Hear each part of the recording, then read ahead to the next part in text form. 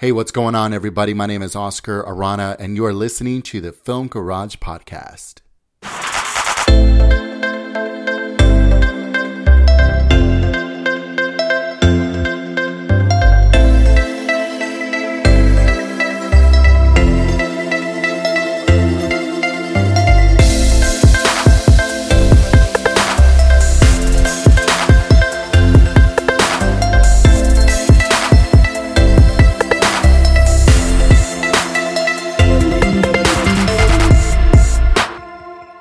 Hey everybody, what's going on? Today we're going to talk about the Suicide Squad. Before we get into it, I wanted to talk about a show that I'm actually watching right now called The Arrow. It's a TV show. It's on the CW, but I'm actually binge watching it on Netflix. So it's interesting to see the DC universe come together and how it all makes sense, even though it's not the same actors in the movie Suicide Squad. I can see how their storylines are very similar. I can give you an example of the Suicide Squad. And Arrow is a bunch of bad guys out doing good. When I say doing good, I'm also using air quotes. In the movie, they used different characters probably because those characters were a better match to move the story forward in a way where it made sense. One of my first thoughts going into the movie is that since Batman vs. Superman was a dark movie, that this one would follow those characteristics as well. It did for the most part. At times I felt like it was just a long journey to get to a set of bad guys that had supernatural powers. It's definitely an origin story, but not for the individual bad guys. It's for the Suicide Squad. They give you a glimpse on how they got to the prison they're incarcerated in, but not how they got their abilities. Ironically, you only see Harley Quinn and Deadshot's origin story. The real bad guy the Suicide Squad is going after is a brother and sister.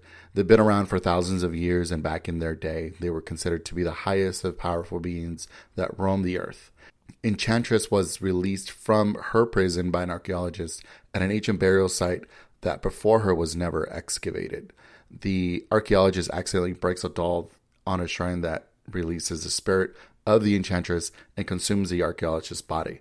So now she has like two personas, herself, and she can turn into the Enchantress. For some odd reason, her heart can live outside her body, which to me is kind of weird. So whoever possesses Enchantress' physical heart, not speaking theoretically, but her actual heart controls her, which Amanda Waller happens to possess. Amanda makes the mistake of trusting her to do her own dirty work, but the Enchantress' goal is to release her brother from the same prison she was in. So when she does release him, they plot to take over the world.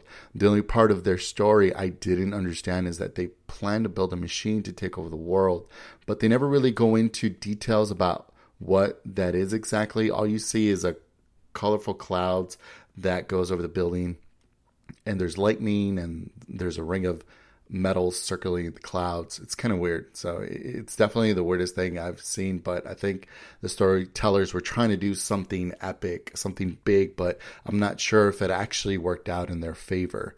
I did hear a lot of rumors that this was going to be a love story between the Joker and Harley Quinn, and it sort of is. Along her origin story, you see how her and the Joker fell in love, but that's kind of where it drops in her story. She becomes a part of the group and is the only one who is actually able to step up with the real bad guy and essentially take him out.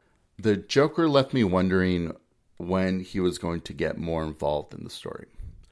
That's the thing I don't like about big movies with a ton of stars in it. You get the biggest name to get the most screen time, like with Deadshot, and you don't really have time to get into everyone else's story.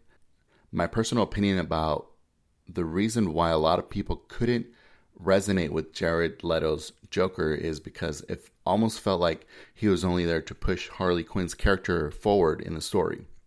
Although Jared Leto did mention that there was so much footage shot of the Joker, it should be enough to make its own movie. I don't think that they really played tribute to his character. So a decision was made. Deadshot played by Will Smith or the Joker played by Jared Leto. Who is the bigger star to get the most screen time? Of course, Will Smith.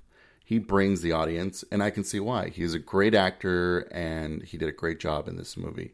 Besides Harley Quinn's backstory, Deadshot is the only one who truly gets an origin story. They talk about his daughter. They talk about the reasons why he does the things that he does.